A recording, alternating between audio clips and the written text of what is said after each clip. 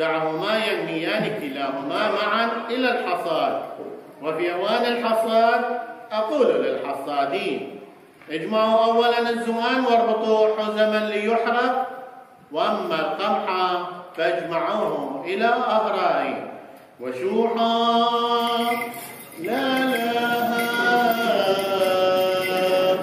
ديموتا.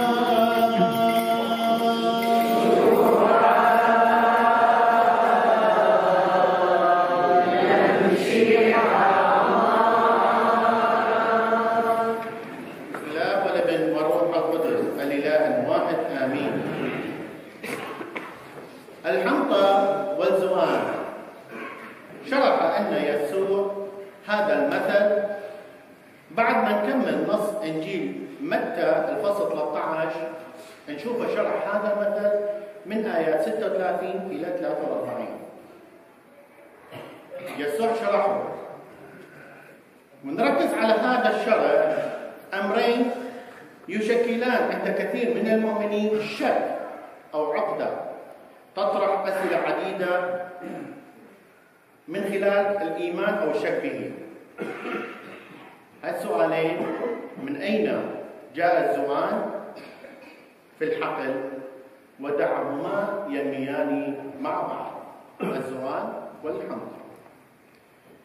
قد يتساءل الكثير حول الأخطاء والنواقص التي تجري بين المسيحيين، ولكن هذا الخطأ يعززوه إلى مبادئ الإيمان المسيحي، وينتقدون الكنيسة ويتهمونها بتعقيد الأمور، لأن قوانينها وإرشاداتها تناقض تطلعاتهم كأنها تمشي عكس التيار وتعارض قناعتهم الفكرية. وقد حدث ذلك مع يسوع نفسه عندما تكلم على أنه خبز الحياة.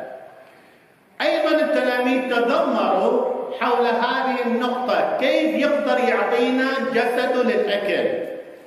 شككوا وصعب يسمعون هذا الكلام من يسوع. نشوفه في إنجيل يوحنا فصل 6.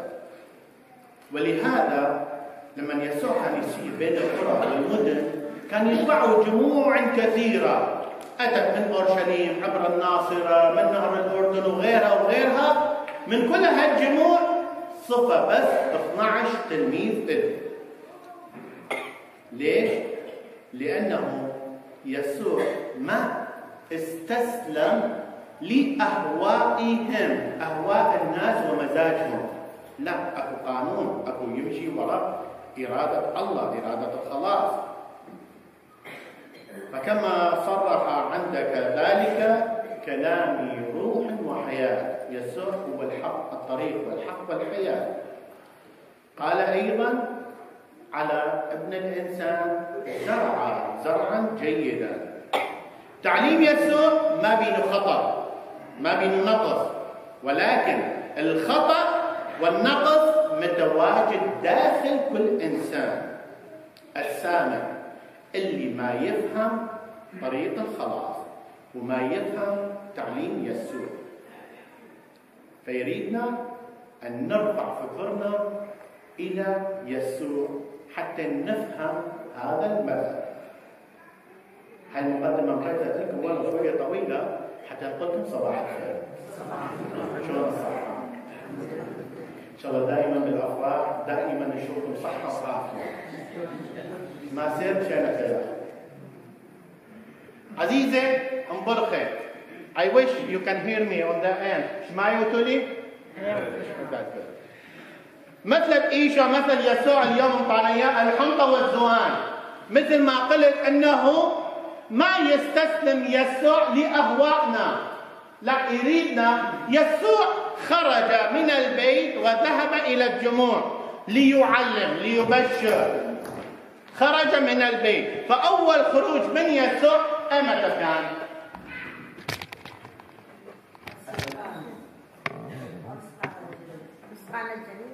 لا، أريد ترفع عن إيد حتى لا تصير غوصة.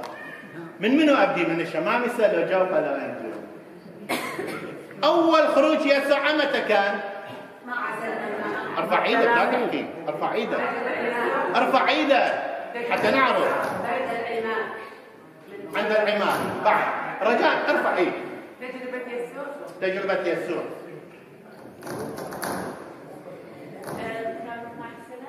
مع السنة. انت تحب راسك ولا ترفع ايدك؟ يلا، امتى اول خروج؟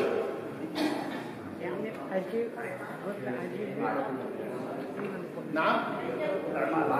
أعمال.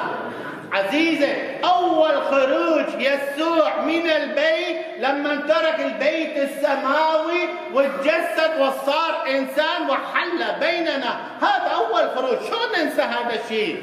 الله ما كنا نقدر نستوعبه بعقلنا البشري. لهذا الله يحب البشرية. الله كون هالبشرية وصنع من الطين آدم. فما حد ما يعرف هذا البشرية، هذا الطين ما حد ما يعرفه إلا خالقه. فالله هو خالق هذا الطين. فلهذا السبب ما حد ما قدر يشفي هذا الإنسان. كثير من الأنبياء والرسل والرسائل اللي جت بالعهد القديم ما حد ما صفى هذا الإنسان إلا تجسد يسوع، اللي الله كلمة الله روح الله تجسدت وحلت بيننا.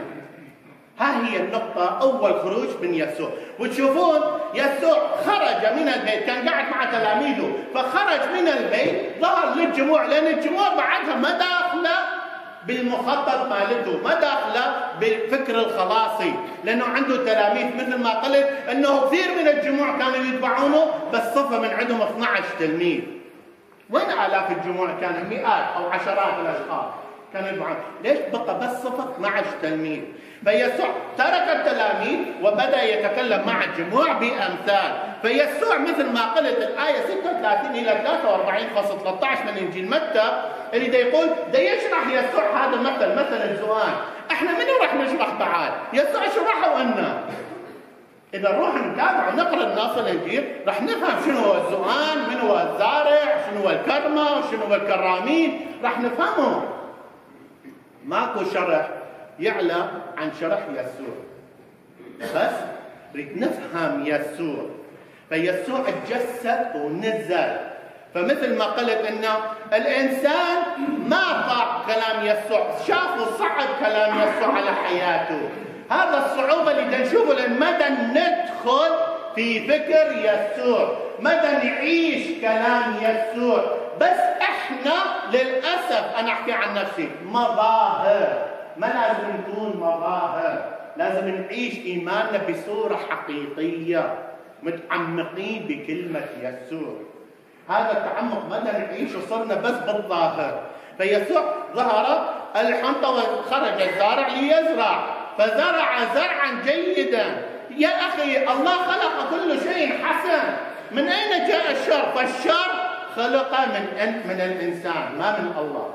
الله خلق كل شيء حسن وجيد، الشر أتى من الإنسان.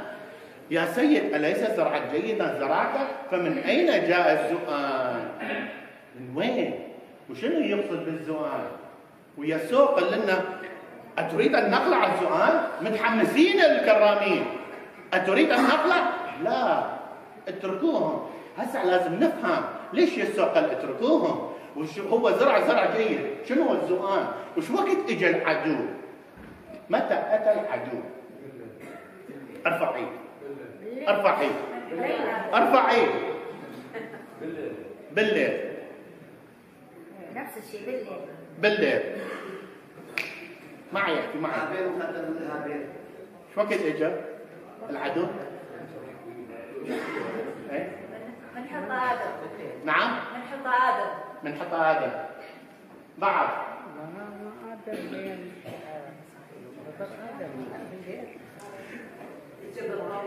بالظلمة. ها؟ الشيطان العدو. شو وقت اجى؟ الشيطان اجى بالليل. لا ويا الحنطة والزؤان، ويا الحنطة والزؤان، شو وقت اجى؟ صبح. ارفع ايد، ارفع ايد. صبح. ارفع ايد. على هذا المثل، على هذا المثل. بعد ما زرع جيد، بعد ما زرع جيد. زرع جيد. سمعت كلمة هنا. ناموا، منو قال نام؟ لما نام الناس أتى عدوه فزرع زرع زؤانا بين الزرع. لما نام الناس، انتبهوا، النص يقول لما نام الناس، متى يقول لما نام صاحب الكرم؟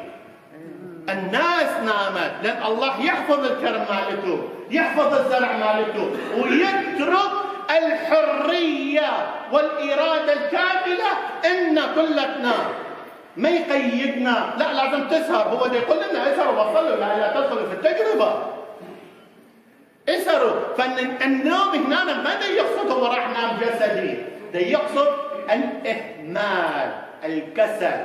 وصلاة الاعتراف ايش نقول؟ خطأت بالفكر والقول والفعل والإهمال والكسل، خطيئة عظيمة جدا. شوفوا حتى الإهمال هو خطيئة كبيرة. ايش قد احنا مهملين، ايش قد احنا كسالى ببعض الأحيان. أنا هسه أقول قد احنا كسالى، كلنا أنا أقول احنا كسالى، احنا مهملين من ناحية كنيستنا. تعالوا أنتم ليلة الكريسماس تجون إذا قداس الساعة 10 بالليل راح تجون الساعة 8 يقولون لنا ماكو مكان حتى نيجي نقعد بالكنيسة. زين بس يسوع موجود بالكريسماس؟ بس يسوع موجود بالإيستر؟ بس يسوع موجود بالجمعة العظيمة؟ ليش ولا يسوع؟ هذا هو إهمالنا اليوم. مدى أدين؟ هسه راح أجي على الدينونة. مدى أدين أي شخص؟ أنا أدين نفسي أولا. أنا أدين نفسي. منو إحنا حتى نقلع هذا الزؤان؟ بس هاي هي، شوفوا الإهمال خطيئة كبيرة، الكسل خطيئة كبيرة. مرات يلا الأحد ما راح أروح الكنيسة، أحد الجاي، لا تأجل عمل اليوم إلى الغد، لأن ما راح تضمن نفسك أنت راح تكون موجود أحد الجاي ولا لا. ما تضمن نفسك. لهذا يسوع يقول وعندما نام الناس أتى عدوه. عدو منه؟ شيطان. ها؟ عدو منه؟ عدوه. عدو منه؟ عدو الناس وعدو الله. اجى عدو الله، اجى عدو رب الزرع، اجى عدو رب الكرم. فعدوه اجى، فعدوها يسوع اجى. فاذا الشر هنا الحرب هي بين الله والشيطان، بين الخير والشر. هذا هو بس احنا العمل الله تركنا الحريه، الله سفك دمه من أجلنا، ارتفع على الصليب، ارتفع على الصليب. ما نريد الله ننزله على قياسنا ومزاجنا وقل له يا الله انتقم من هذا الشخص، يا الله دمر هذا الشخص، يا الله خرب زرع هذا الشخص، يا الله لا تنصر. منو هذا الله؟ هذا ما الله، هذا الله انت على قياسك كونته، هذا طوطم انت خلقته بحياتك. وتقول أنا مؤمن، لا عزيزي أنت ما مؤمن. المؤمن الصالح يطلب الخير لعدوه. صلوا من أجل عدوكم مضطهديكم، صلوا من أجلهم. اجت فترة في العراق ولحد الآن للأسف الشديد داعش لما اجى وسألت سؤال، قلت هسه لو أنت اجت الحكومة أو القنصلية أو السفارة قالت نريد نرشح واحد من عندكم يكون رئيس جمهورية مسيحي، شو راح تسوي؟ ترى حقضي على داعش كله. طلعت انت بس من داعش. يسوع قال لنا صلوا من اجل بعضكم، من اجل مضطهديكم. يسوع يطلب الصلاة، احبوا بعضكم بعضا كما انا احببتكم، كونوا واحدا كما انا والاب واحد. كل هاي الوصايا وينها؟ صارت حبر على ورق. ليش؟ اهمالنا، كسلنا، اللي هو خلى بعدنا عن الله، اللي هو شاننا. الشيطان ده يبنينا حائط بيننا وبين الله.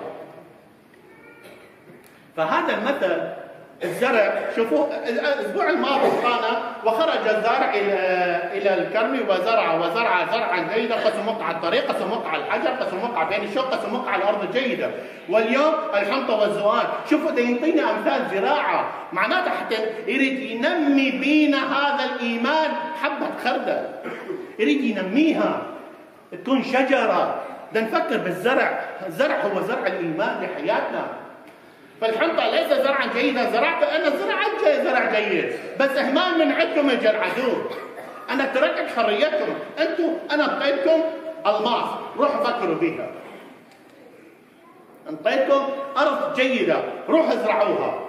الله يقدر يحفظها، يقدر يحميها، بس ترك الحرية أنا، شو راح نسوي؟ فلحظة إهمال أو غفل دخل العدو وتسلل وزرع الزؤان. الزؤان شنو معنات الزؤان؟ شنو يقصد بالزؤان بهذا المثل؟ الفعيل، الشر، الخطيئة، خطيئة. بعد الزؤان يرمز إلى البدع والهرطقات اللي دخلت الكنيسة. الزؤان يرمز إلى البدع والهرطقات اللي دخلت الكنيسة أولا. ثانيا يرمز الزؤان إلى الخطيئة والشر اللي دخلت الكنيسة، دخلت قلب المؤمن، تسلل إلى المؤمن أيضا نتيجة الإهمال والكسل.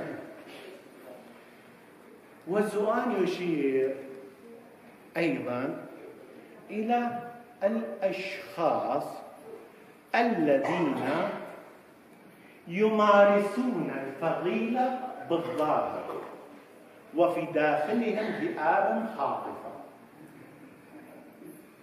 داخلهم ذئاب خاطفة. لما اجوا عبيد الكرمي او العملة، لانه بعد احنا ما عبيد احنا احرار، فاجوا الكرامين سالونه يا سيد اليس زرعا جيدا زرعته؟ قال لهم ايه. اتريد ان نقلع الزؤان؟ قال لهم لا، لئلا تقلع الحنطة مع الزؤان. شلون يقلعون الحنطة؟ دا يشوفون هاي حنطة وهذا زؤان، دا يشوفون هاي برتقال وهاي تفاح، اذا انا اريد اشيل برتقال ما اشوف التفاح، شلون راح يقلعونه سوا؟ شنو هو الفرق بين الحنطة والزؤان؟ تسمون شكرا. شنو الحنطة والزؤان؟ نعم. الشر والخير. شلون تريد ان نقلع الزؤان؟ قال لهم لا اتركوهم سوا. ليش تركهم؟ على بعدين وقت الحصاد. ايه بس ليش ما قلعوهم؟ ما يعرفون ما يميزون؟ بعدهم صغار.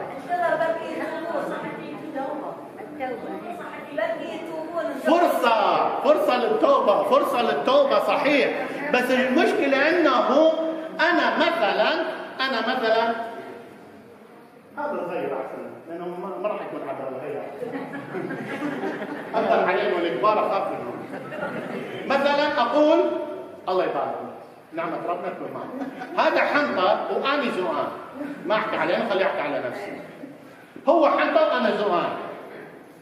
بس أنا هو كثير أحباب، كثير أصدقاء، يحبني. إذا يفكر رب الكرمي يقلع الزؤان راح يضل خاطره، راح يضل قلبه، راح ينقهر، يمكن يجي ورايا. لهذا